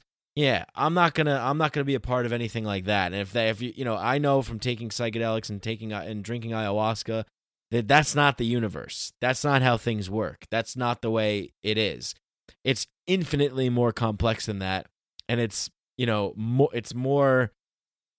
I wanted to say benevolent, but it's both. It's both. This proves how people are so stupid. Like my relative is stupid enough to look at that billboard, not only believe it, but take a picture of it and post it on Facebook for all of her friends to see. It's like, how can you be so gullible, man? It just freaks me the fuck out that people are capable, quote unquote rational people, are capable of such stupidity. And I don't know. I don't want to talk shit about Christians, because I feel like they're nice people, and it's not their fault. But at the same time, the new generation has no excuse. You know what I mean? Like, that's what I'm talking about. This whole podcast is like, the older guys, the older people, like, they were prone to propaganda. They didn't have the internet. They didn't have a lot of things that we have to defend ourselves with, propaganda, lies, and all those things. But we do. But yet, we still buy into these things. We still buy into repealing the FCC or net neutrality. We still buy into fuck this, fuck that, and fuck the entire establishment or whatever. We still buy into religions like this and propaganda like this. I think it's okay to believe in a religion. I really do. But I think it's bad to propagandize people into believing something. Like, if you don't believe in me, you and your entire family will burn in hell, which is essentially what that billboard is saying. I mean, look into it, right? So it really worries me that the new generation, which is our generation, still buys into this stuff with the internet, because with this information, with this much knowledge, you are so empowered to make your own choices, to think clearly, and to be woke. Everybody's talking about being woke these days, but nobody's woke. Yeah, I know. Yeah, that in itself is Orwellian newspeak, man. Yeah. Come on, like, people are saying, "Oh, I'm so woke. I'm so woke." No, you're not, man. You're the most asleep person I've ever met. Mm-hmm. It worries me, because I thought that the internet would turn a page. This would revolutionize how we think and how we would debunk bullshit. But no, it hasn't. It really hasn't. And maybe it's going to up the ante. Maybe it's going to make it even worse. It's almost like the arrival of the internet is the worst thing that could ever happen when it comes to this area. Because if this can't save it, then nothing can.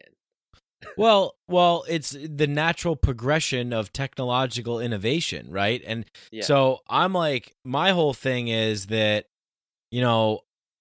I don't think we measure human progress in material technological innovation that increases efficiency for and productivity Right. for human beings in in our daily lives, whether it's like, oh, look, there's a new Amazon's using drones to deliver. Wow, cool. The future. Ooh, the future. Oh, okay, great. So you can get your fucking whatever, your fucking dildo faster or whatever, I don't know, whatever whatever you're getting, whatever you're ordering from Amazon, you get it faster now. Ooh, cool. But so for me, I want to see innovation happen on a consciousness level. I want to see a spiritual revolution, a consciousness revolution. Well, that's what I mean, because you know with the internet, you can read any book you want instantly. And Yeah. with those knowledge, you are super empowered and you can have a brand new perspective every single day. And your advancement in that area should be tenfold compared to the people before, which had to go to libraries and find a guru and find a master and all those great things. But now we can actually do it on ourselves in the comfort of our own home, just reading books and watching YouTube videos Mhm. and things like that. And actually, looking into subjects like if the earth is flat. Yeah. or what net neutrality is, because back in the day, let's say you're in the 60s, right, and people tell you we have to stop the FCC from repealing net neutrality, you just kind of have to go on their word about it, or you can pick up a newspaper, and if that newspaper has a certain political leaning, you're not going to get the legit news unless you buy 10 of them. So you can't really find out the truth about all those subjects as fast as we can today. Today, you can read 10 different articles with 10 different opinions in 1 hour. You could talk to so much people about this subject in short periods of time. So, this is what worries me, because we can actually do that now, but we're not doing that at all. We're still reverting to our old habits, which are just listening to what our close friends say and forming an opinion. And that's it. We're not using all the tools that we have in our disposal to awaken ourselves, because for the most part we don't care, but people are saying they care. People are saying we're woke, but what are you doing about that? You're doing nothing. You're doing the same fucking thing as you were doing when you were not woke. So what makes you think that you can change your habits of the past from doing the same things from the past? I don't know. Yeah, well, I mean, I guess most people just don't even think about it, It just doesn't even enter into their that level. They don't even go to that level, Yeah, I was gonna say what I had a question for you, and then I totally forgot it. But sometimes that happens. Sometimes you're talking or a guest is talking, and I have a good question, and I'm like, oh, I should ask this. To me all the time. Yeah. I know. I gotta think of a better system, try and scribble it down or something. But someone once told me if I forgot, it wasn't important enough, something like that. So, but oh yeah, I was gonna ask you about. So, what do you think about this concept? We were talking about the shadow, right? So, what do you think about this concept of that basically that's what's going on right now, is that there's a failure to recognize that we have a shadow, and because of that failure to recognize that we have a shadow, it's manifesting itself even more and more, and until people recognize. But how are people going to recognize that, right? So I mean, what's your prediction? Do you think say 5 years from now, where do you think we'll be in 5 years from now in terms of the general population having more of a spiritually inclined, enlightened worldview? I think 5 years is too soon, man. I think it's got to take at least 50 years. I think 5 years, people are just going to be still here at this same state. And I feel like what you said is really correct in terms of people not recognizing their shadows. I mean, if you look at the national talking points of today, you have the left talking about how everybody's equal, how men and women are equal, and there's no biological differences, and how every race is equal, and how we have to destroy racism via the system, via the government, via regulations. And you have to write with, this backlash of retaliation of those ridiculous claims. And for you to not recognize that racism is a part of human history, it's a part of human nature, and it can't be solved by any regulation or governments. For you to deny that is absolute ludicrous, and that's part of Mhm. our shadow. Humans are tribal. That's the end of the sentence. I mean, there's nothing more to say about that. Humans are tribal. We have been tribal since the beginning of time, and we will be unless we evolve to AI robots or something. But for us to not recognize that racism is a part of who we are and it could be cured or it could be destroyed is really a stupid thing to think about. And that is a part of a shadow that we have to recognize and come to terms with.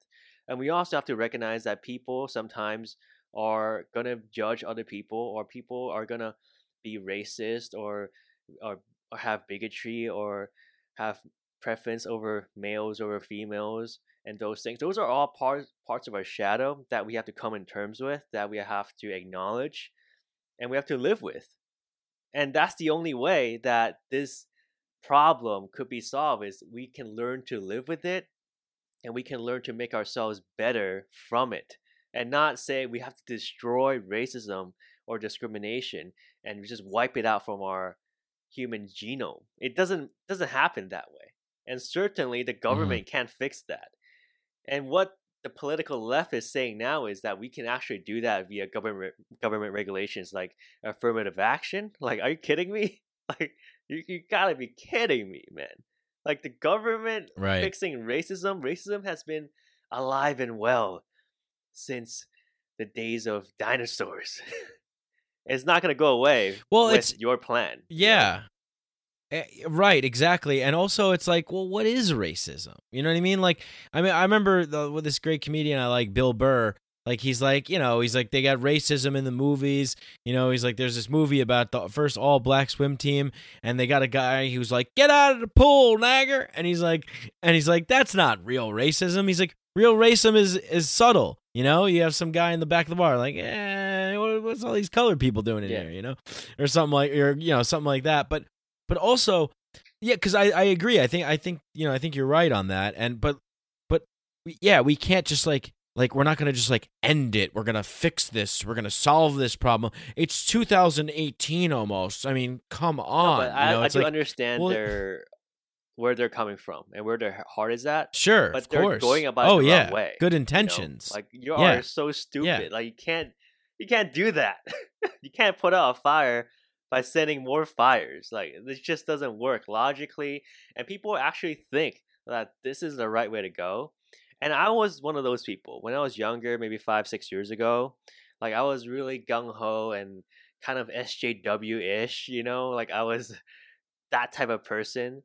And then I took some psychedelics and I kind of woke up like, what the fuck was I doing? Like, all these things that I was fighting for and tweeting about were really just projections of my own demons and shadow onto other people. And I haven't actually thought about this. I just joined a team because the white men are evil and we have to promote the minorities, and we can't, whatever, all these things. And now it's like, I look back at those people, I see a younger version of who I am. But will those people wake up like I did? I don't know. Maybe not. Probably not. Well, maybe.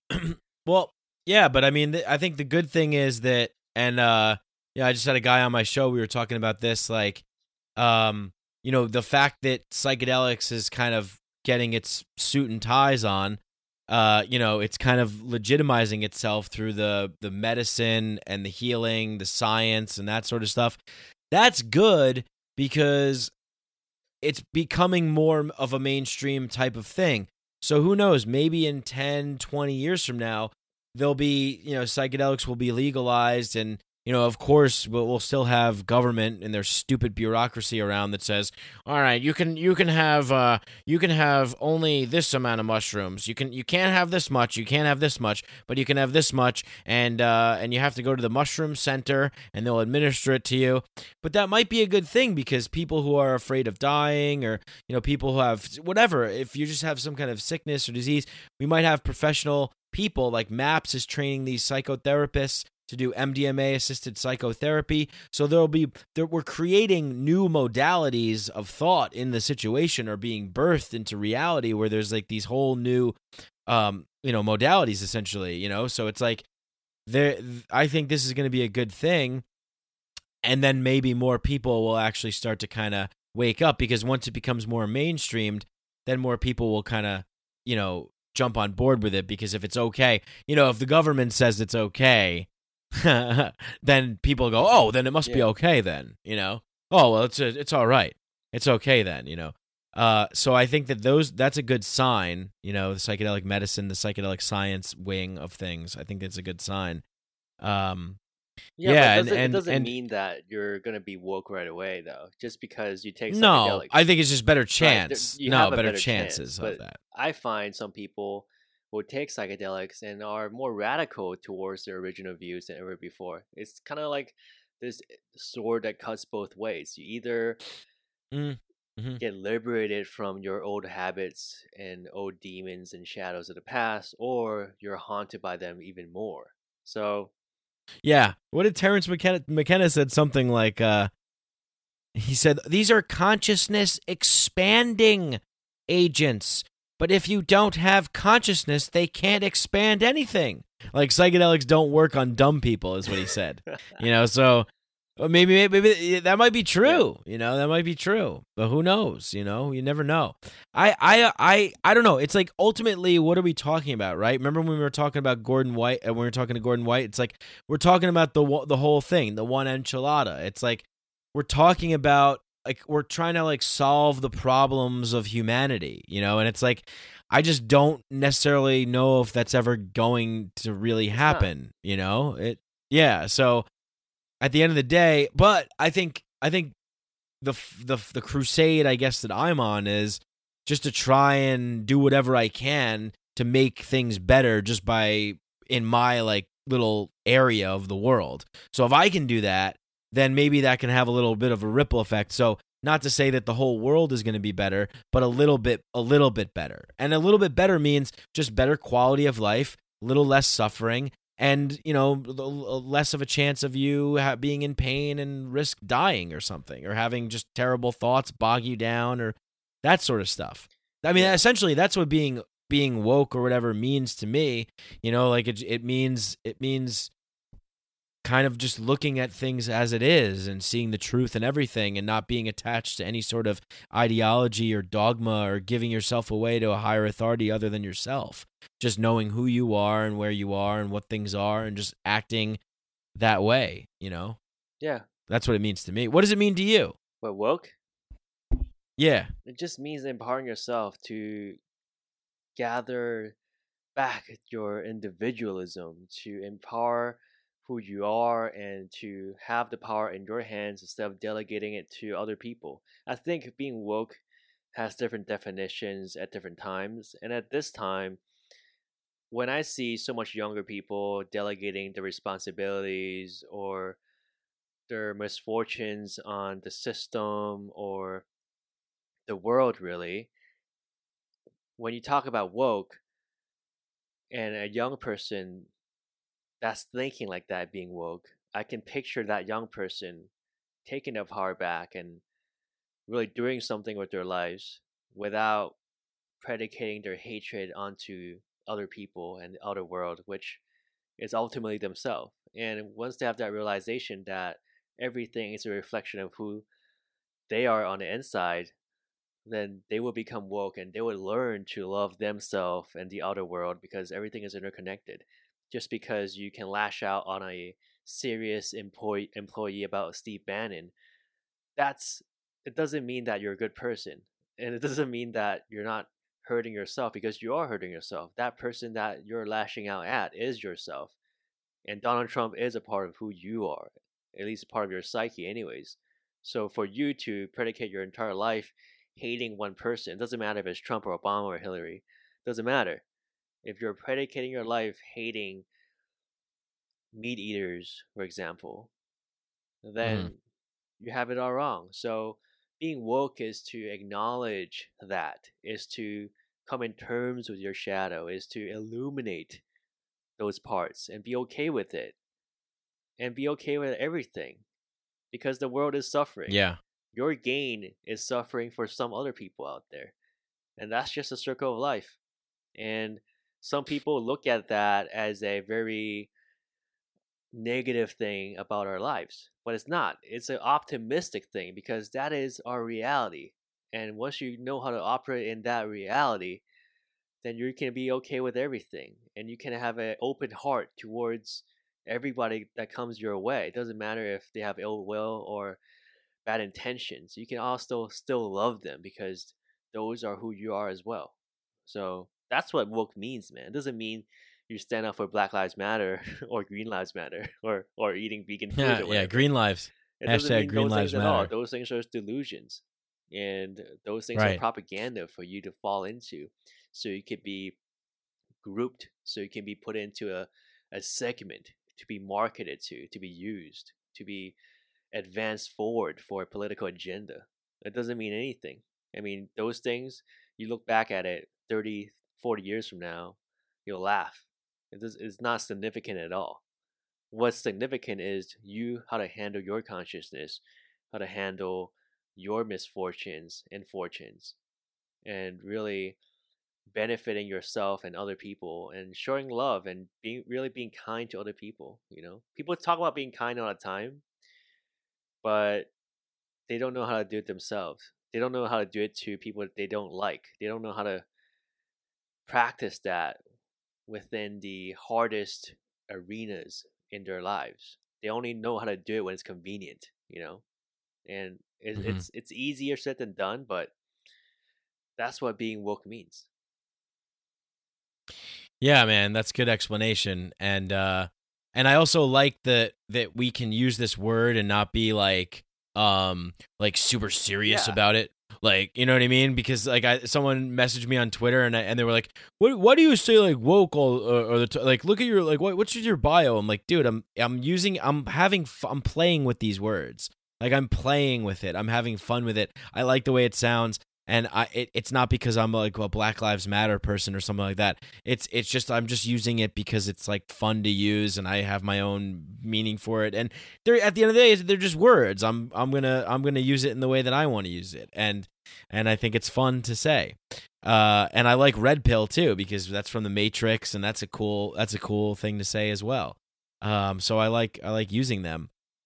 And I think it like sums up like what we're trying to communicate as well.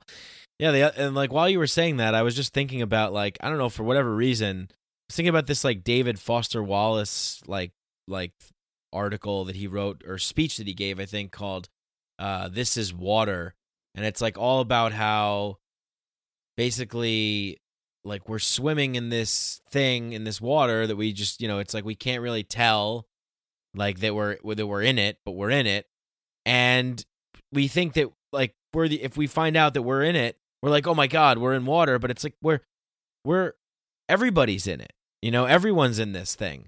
And so, you're all the things that we have to do in our lives and stuff like that, we think we want to maybe take something out on someone else or something, but everybody's going through, we all have the same life force inside of us. Everybody goes through the same experience. It's just coming through a different channel. It's like, like you said before, treat that person like they're you, because they are. It's like we're all the same. We're just living different lives. It's kind of like the ultimate like role player video game where we're like in this crazy cool real thing, and we have this life force that's projecting out from all different vantage points.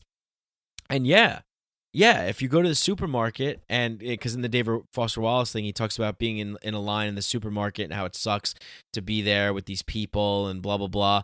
But it's like that's one way of looking at it. You just take like a different attitude towards that. And I try and I don't even try. I just kind of have like an attitude of I'm not caught up in like in the give and take of life. Like, oh, this person cut me off in traffic, son of a bitch. And like, so I'm going to cut this person off. I deserve it. It's like, oh, that person cut me off. Well, I guess that's their dharma. Like that's their, that's their thing. Someone's angry. They're yelling at me. Well, they must have a lot of hate. And they're like you said before, where they're like, this person is living this life where they're like hating on people. Like that sucks. That's like a shitty like that's how you spend your time. That's how you spend your days. Well, I kind of, I feel bad for you. I do. It's if you open up a little bit more, live from like a cosmic perspective, inject a little levity into your situation, everything becomes a little bit easier to deal with. And I have to say, like, it's amazing. The things that have helped me the most have been the most simple, easy, natural things. Talking to you, meditating, running, maybe eating some mushrooms, to grow on the ground, smoking some plants that grow out of the earth, just being breathing, just breathing, deeply breathing. I mean, unbelievable, right? It works. Like, it's just like, it's air. Like, it's easy to do. It's free. All these things are simple and easy to do. Like, if tomorrow there was like there's like a nuclear like apocalypse or something, and like all the internet went down and everything, I'd be fine. I still have breathing. I still have, whatever the simple things that have helped me the most. Those are the simple things that have helped me the most. So it's with all this technological progress and all this stuff, people aren't becoming more woke. They're being more trapped in a fake sense. It's like that. What's controlled opposition? Have you ever heard of that term, controlled opposition? Yeah, it's like they're falling into that trap of like being fake woke, being fake enlightened, being fake good people, instead of actually being real. Because being real, I don't know, it's a little too simple. It's too easy. It's right in front of us. It's right there if you want it, Just right now, just go sit in a room, fold your legs, sit on the floor, whatever, sit in a chair, and just do 30 deep breaths in and pay attention to your breath expanding your stomach and contracting. Just do that. See how you feel, you know what I mean? Yeah, there you go. Way to kick it off. Mycadelic and Psychedelic Milk guided meditation courses coming soon. Of course, we have to start the guided meditation by saying how stupid and irrational people are, and then we'll guide you into deep states of meditation and comfort, like Corey Allen does. Yeah, Corey Allen's great. He's a meditation guru. I like Corey because, and he's a guy that maybe can help. He's a guy that can maybe help people, wake up a little bit, because it's easy. Like, there's no dogma attached to it. He's not one of these people where you walk in, he's like, sha-na-na-na-na-na, hey, we're praying to the spirits of the Lord of the great oneness. He's just like, all right, I'm a meditation teacher, and I'm going to give it to you simple with nothing attached to it. So that's a lot too. That's easy for, like, people need to kind of have an introduction to things that don't seem too weird. Like, people are like, oh, that seems a little strange. That seems a little weird. Give them a little bit of something that's not so weird. Get their feet wet a little bit, and then they'll get into it. Man, I'm starting to drag off here. I'm starting to suck right now. Up, but yeah, let's wrap it up. Ed, I appreciate your time, and it's always a pleasure speaking with you. And we got to do this. We got to do this more often. Actually, we do. We only took 2 weeks off. It's feel like it's been longer than that, but this worked out well. Any last thoughts you have? What's the meme forecast for the weekend look like?